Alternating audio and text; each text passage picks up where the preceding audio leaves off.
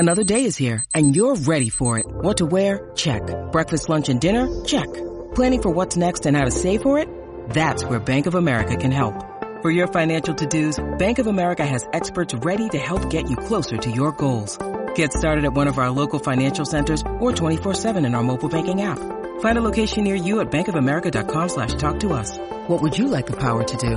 Mobile banking requires downloading the app and is only available for select devices. Message and data rates may apply. Bank of America N.A., member FDIC. When you need mealtime inspiration, it's worth shopping Kroger, where you'll find over 30,000 mouth-watering choices that excite your inner foodie. And no matter what tasty choice you make, you'll enjoy our everyday low prices, plus extra ways to save, like digital coupons worth over $600 each week. You can also save up to $1 off per gallon at the pump with fuel points. More savings and more inspiring flavors make shopping Kroger worth it every time. Kroger, fresh for everyone. Fuel restrictions apply.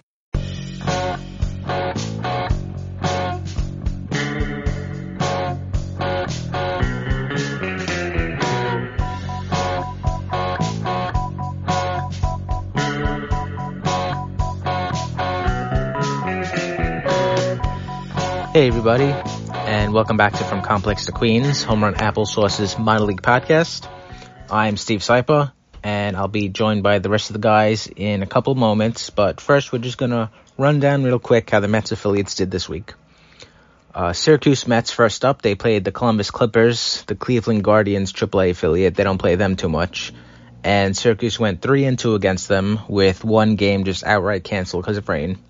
So that brings their second half record to 16-27.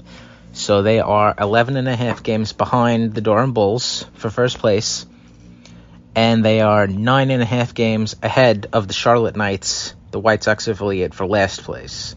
The Charlotte Knights are the worst team in all of organized affiliated minor league baseball. They have an 8-36 record. That is really bad. So thankfully, as long as they exist, Syracuse will at least not be in the cellar. The Binghamton Rumble Ponies, they played the Portland Sea Dogs this week, and coming off of their series against the Somerset Patriots the week before, they needed a strong week to make up some of the ground and wrestle back first place from the Somerset Patriots. And unfortunately, Binghamton did not have that strong week. They didn't have a bad week either. They split the series with Portland 3-3. So that leaves them right where they were when they began the series, right where they began the Portland series. They are at 500. They are 22-22. And they are now 2.5 games behind the Patriots. The Brooklyn Cyclones, they played the Hudson Valley Renegades, and they had a rare losing week. They went 2-4 against the Renegades. Jersey Shore, the Blue Claws, they've been on fire in the past month. They are 7-3 in their last 10 games, and they're 12-5 in August in general. So they caught up to Brooklyn. Both teams, they are tied for first place. They're both 28-20. So this upcoming week, hopefully Brooklyn does good and Jersey Shore does not. Brooklyn is going to be playing the Asheville Tourists. Tourists are 19-29, and they're last in the South Atlantic League South. And the Blue Claws are going to be playing the Wilmington Blue Rocks, and the Blue Rocks are in last place in the South Atlantic League North. So, at least for this week, it looks like neither team is going to have a advantage in terms of who they're playing. St. Lucie Mets, they played the Jupiter Hammerheads, and it was yet another losing week for them. They dropped the series 2-4, so that leaves them at 15-33 in the second half. And that is not just worst in the Florida State League, but that's the worst in all of single-A baseball. And it is the second worst in all of affiliated minor league baseball, except for the aforementioned Charlotte Knights, who are the worst in general. So, again, thank God the Charlotte Knights exist. And speaking of thank God they exist, the FCL Mets.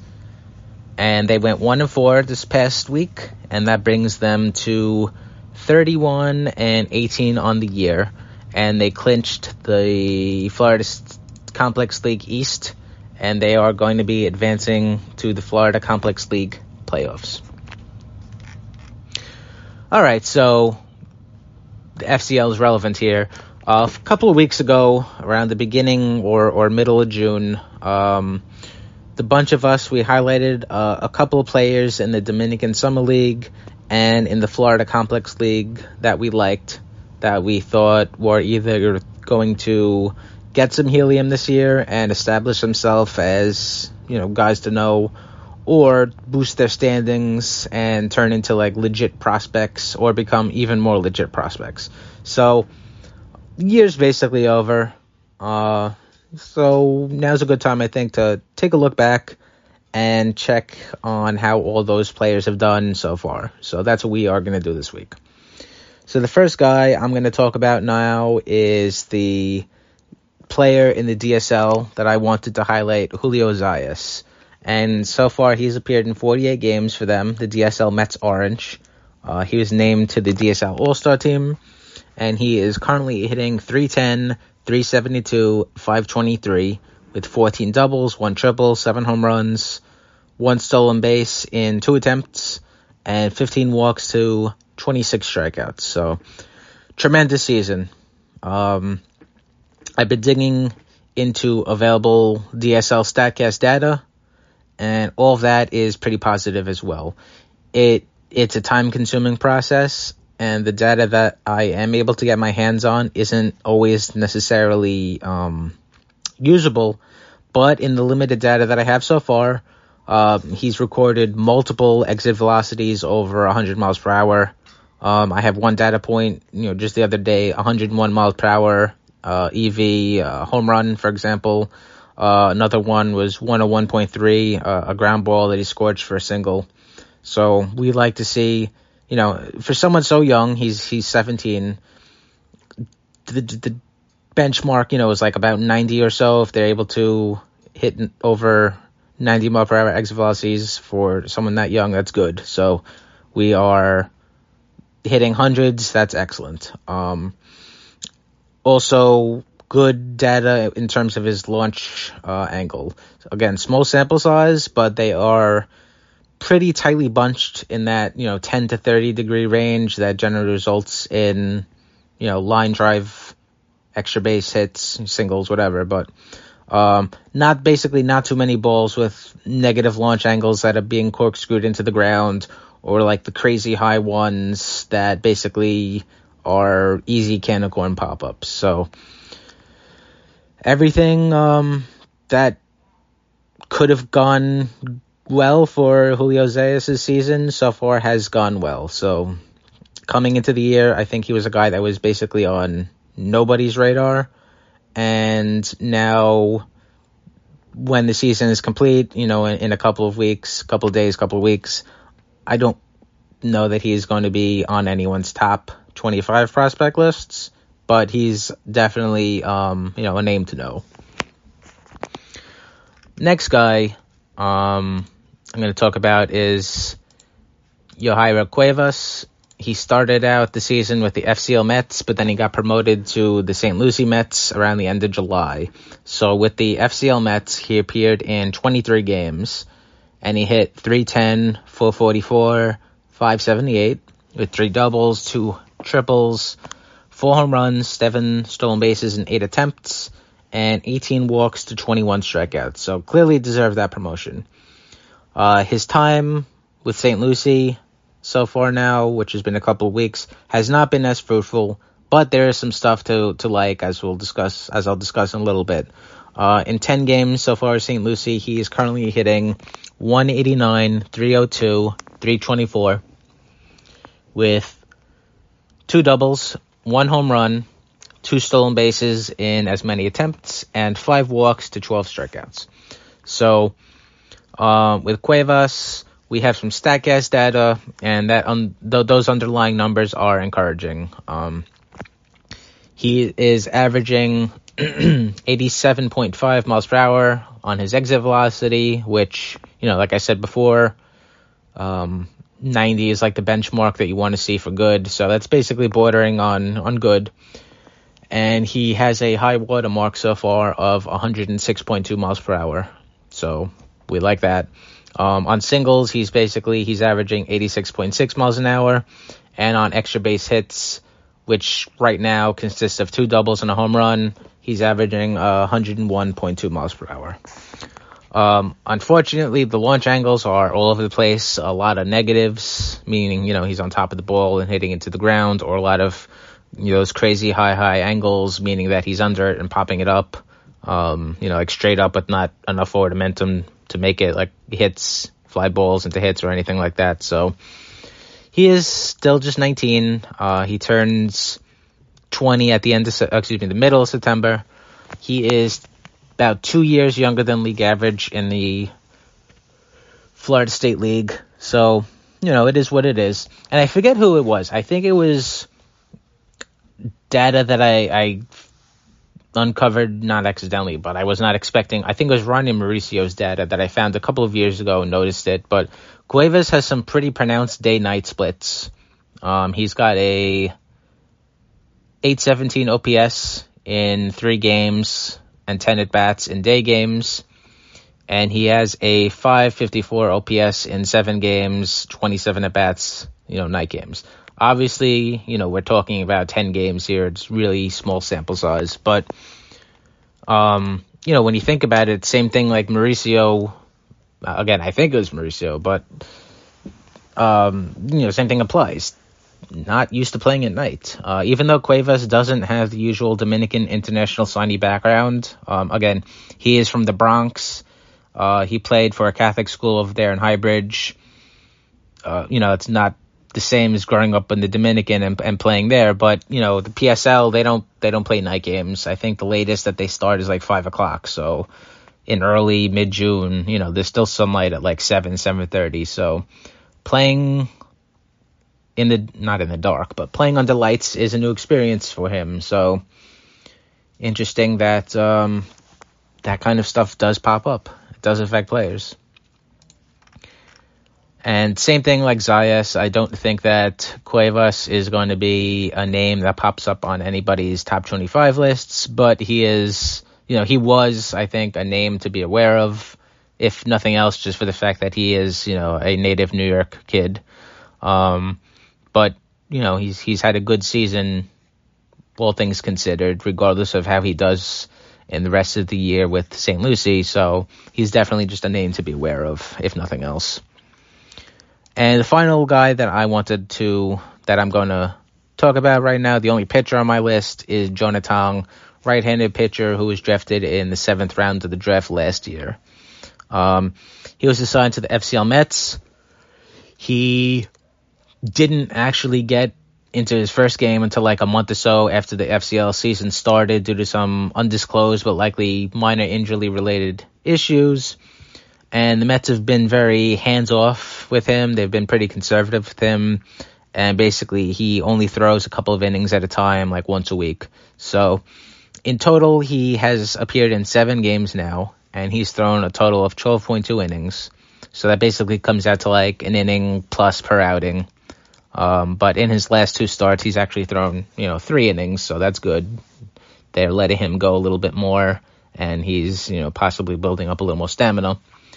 In total, he's allowed 9 earned runs in total, so that comes out to a 6.39 ERA. He's allowed 9 hits in total, he's walked 13 batters in total, and he struck out 25 batters in total. Converted into per 9 stats, just for context, that is a 6.4 hits per 9, which is pretty good. 9.2 walks per 9, which is pretty bad. And a 17.8 strikeouts per 9, which is insanely good. But that's just for context. Those per 9 stats don't really matter because we're literally talking about like 12.2 innings. So he's barely gotten per 9.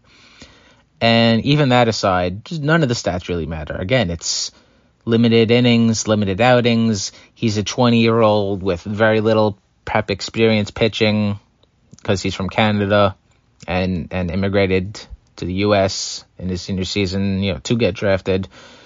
So, it is just the stuff, the baseball tools, whatever that we're interested in. And I liked Tang last year out of the draft, and the stuff still looks good. Fastball sits in the mid-90s, like 94, 96. He complements it with an absolute hammer of a 12-6 curveball that sits in like the high 70s. And then he also has low 80s changeup that's not great. But again, like I said, he's a 20-year-old with not a lot of prep experience to begin with. And regarding that changeup, he got outs with it last year when he was pitching the MLB Draft League. He was getting outs with it against college hitters. So if nothing else, there is potential there. So part of the reason why he has such, it's hard not to immediately see this number, but part of the reason why he has such a high walk rate and a high strikeout rate are his mechanics, which I've said in the past. They look like if Roy Halladay and Tim Lincecum, if their windups had a baby. That's basically Jonah Tang's mechanics. And when you think about it, the age and where he's from and everything like that, yeah, it does kind of make sense. He has a huge stride like Lincecum. He throws from a really high 3/4, pretty much almost completely over the top release point. So the control and command is not great. The other part of why he has such a high walk rate and a high strikeout rate are the underlying spin data on his pitches. His fastball has a very high spin rate, very high vertical break. Curveball, it's been clocked as high as 2,800 RPM, which is plus for a curveball. It has massive drops, so his pitches have a lot of movement. And when you're that young and with mechanics like his, I'm not going to say he has no clue where everything is going, but there's a lot of movement. There's a lot of moving parts in his windup to begin with, and then his pitches themselves, they just have a lot of movement naturally. So a lot going on, a lot to get under control, but it's something to work on in the future. Tang, as I record this right now, it was just announced that he was promoted to St. Lucie, so we should start getting some more regular StatCast data on his pitches, which I'm excited for. Over the season last year, I ranked him as the Mets' 18th top prospect. At this point, I don't know if I would have him ranked in the top 25 at all. And if I did, it definitely would not be as high as 18. Not anything that he did wrong, but just the minor league system, the Mets minor league system in general right now is so much stronger than it was over the winter. So Tang is going to drop on my list. Not, through no fault of his own, just, it's a rising tide for the Mets system as a whole. So he has not done enough to, keep up, but there's still obviously ton of potential there, and he could blow the roof off next year, and knock on wood, hopefully he does. Hey everyone, it's Ken, and today I'm going to give a couple updates on our DSL, Dominican Summer League, and FCL, Florida Complex League follows. So the first guy that I want to talk about was my first follow, Willie Thanis. Big bonus baby from, I believe, 2022?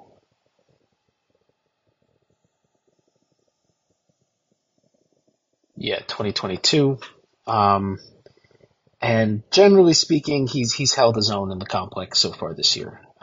He's currently hitting 254, 322, 433.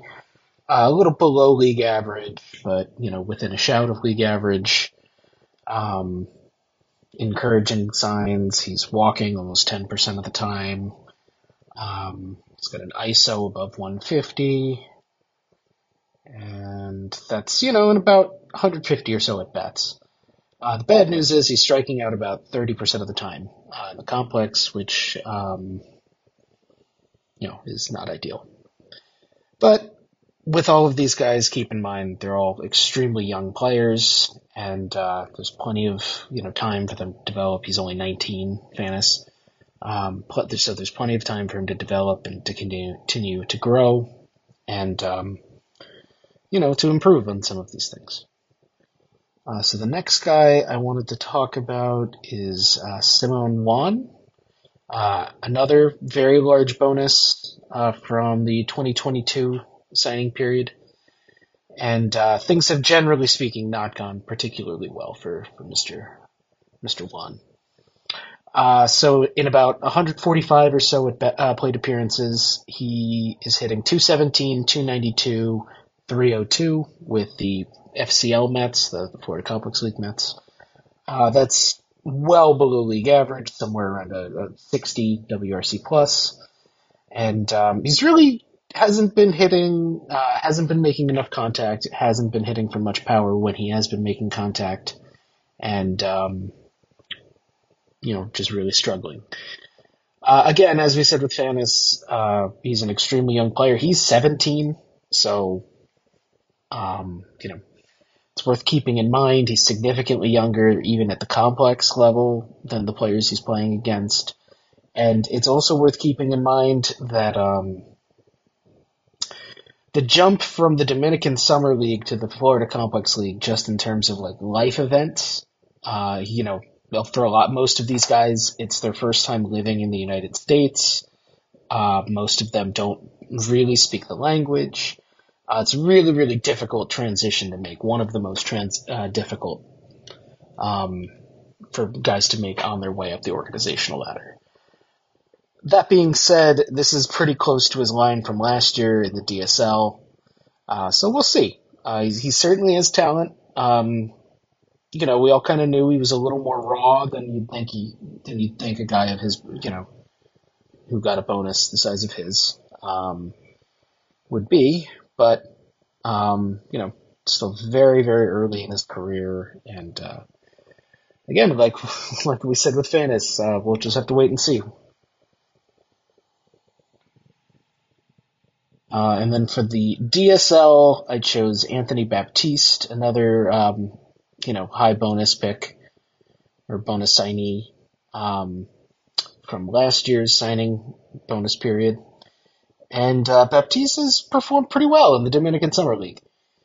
In about 130 plate appearances, he's hitting 277, 423, 465. Obviously, stats in the DSL, the Florida Complex League to an extent, are more or less meaningless, but that's a pretty good line. That's an 888 OPS. He's stolen 11 bases, been caught 6 times, but stolen 11 bases. And he's almost 1-to-1 with his walk to strikeout ratio, 23 walks against 27 strikeouts.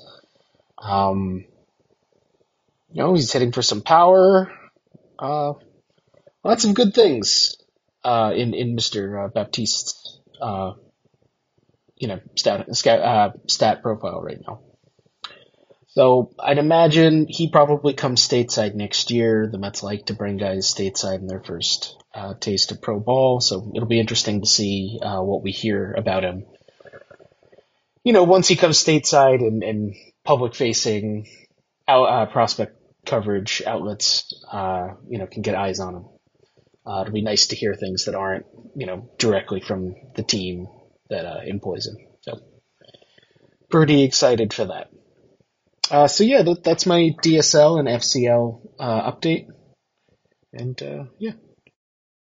This podcast is sponsored by Ramp. Are you the decision maker in your company? Consider this. For the first time in decades, there's a better option for a corporate card and spend management platform. Meet Ramp, the only corporate card and spend management system designed to help you spend less money so you can make more. Most corporate credit cards offer points as incentives, but those points amount to less than their worth in real cash value. Ramp's business cards offer you cash back, real money in your pocket. Plus, you control who spends what with each vendor. And Ramp software collects and verifies receipts automatically, which means you'll stop wasteful spending and close your books in hours instead of days. Businesses that use Ramp add up to 5% to their bottom line the first year.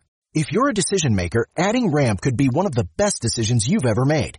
And now get $250 when you join Ramp for free. Just go to ramp.com/easy. Ramp.com/easy. RAMP.com/easy. Cards issued by Sutton Bank and Celtic Bank, members of FDIC. Terms and conditions apply. Hey guys, Lucas here. I'm going to go through my follow picks from the DSL and FCL Mets roster. But there's one problem. I wasn't here when we did that recording, so I have no picks. Now, I'm going to leverage this for one of my names and pick someone that the Mets traded for. But I didn't want to cheat too much and take only guys that had been drafted or traded for. So my second name will be someone that was within the organization when this original segment was recorded by the rest of the guys. And you can probably guess who I'm going to talk about. The first guy I'm going to talk about is Jeremy Rodriguez. Rodriguez was the shortstop prospect from the Diamondbacks that the Mets received in the Tommy Pham deal. And we've talked about him being very much a wait-and-see type asset. DSL data isn't typically public. And there are ways to get it, of course, and you can ask around and find stuff, or someone will just post it on Twitter eventually. But at the time of the deal, we really didn't have much information on Rodriguez beyond his Baseball America scouting report, which had him as like a good, polished hitter, maybe not the most power upside, pretty safe bet to stick at the position, as safe a bet as anyone could be at 17. And he received the largest or second largest bonus in the Diamondbacks pool during last year's signing period. Or this January signing period, rather. So that was really what we were working off of. And the point I made at the time was that we could make some assumptions about the kind of player he is, given the description of him from these amateur scouting reports, and also the type of player the Mets were clearly targeting, right? And the proxy we used, or at least that I used, was Marco Vargas. Now, to be clear here, I'm not comping Rodriguez to Vargas at all. My point is that Vargas is indicative of what the Mets seem to be valuing now. Good contact in zone, really high-end swing decisions, and a dude who is going to need to see is going to need to see power games to become like a really elite hitting prospect. But as a middle infielder is extremely exciting, as is. But again, we were in wait-and-see mode on Rodriguez. It was, will we get to be excited about this dude? Folks, it's time to be excited about this dude. Since being acquired, and this is 12 games in the DSL, which is to say a nearly meaningless sample, but since then, he is hitting .375, .500, .675, walking in a fifth of his plate appearances, striking out in 8% of them, and running a 200 weighted runs created plus. He's gone deep once, so the power still isn't totally here. Like that's the reality, unfortunately, at this point. And extra base hits wise, I can count these up real quick. He has 3 triples and a couple doubles. So there's still not a ton of extra base pop here. But the dude, these are all the markers of high-end swing decisions and in-zone contact. This is what it looks like, right? This is the stat line that you expect from that profile. And to that point, his cumulative line on the season now in the DSL, if I can get this to cooperate with me, is he's batting .278, .398, .451. That's an .850 OPS. He's walking more than he's striking out. He has a .130 weighted runs created plus in the DSL so far this year. And then if we cross-reference that with what Marco Vargas did in the DSL last season, Marco Vargas hit .319, .421, .456. That's a .140 weighted runs created plus. Again, slightly more walks than strikeouts. It's not dissimilar is where we're at, right? We're at a point where he's still light on the average and the on-base percentage. The offensive environment's a little bit lighter in the DSL this year, at least by WRC plus corrections. But he's demonstrating exactly what we assumed were the underlying skills. I would not be surprised if we are stuffing this guy close to the top 10 this offseason. Or, now that might be a little aggressive. Perhaps it's better to say that I would not be surprised if there's a real temptation to do that, to push him as high as we can get him. And look, we've been burned by DSL names in the past. Plenty of them are on the FCL Mets roster right now, right? We could talk about Jesus Baez, who is hitting not anything particularly impressive. Let's see, Jesus Baez has a 76 weighted runs created plus in the complex this year. Simon Juan has been very disappointing. Willie Fagnes has been the best of the bunch, and he has a 94 weighted runs created plus. The other shortstop that we all thought might be something, Sarmiento, hasn't been particularly impressive either. So you can get burned by this profile, no doubt. Sarmiento has a 31 weighted runs created plus in the complex, so he's just been bad. But I think the Mets have demonstrated enough improvement in their ability to scout and evaluate these guys by whatever means they're doing it, and I'm sure they're looking at the data, that I almost want to give them the benefit of the doubt here, and I'm buying in on what this dude looks like, right? If this is a player similar to Marco Vargas with better shortstop defense, which all the scouting reports suggest he has. Now, those are amateur reports. Who knows what's changed? But if he's a similar player to Marco Vargas who will stick at shortstop, that's very quickly approaching top 100 prospect status come this time next year. Right, and I'm speaking as someone who already would push Marco Vargas close to the top 50 in baseball. It's time to get excited about this guy. It would have been maybe nice if the Mets had grabbed a flyer reliever or something else in that FAM deal.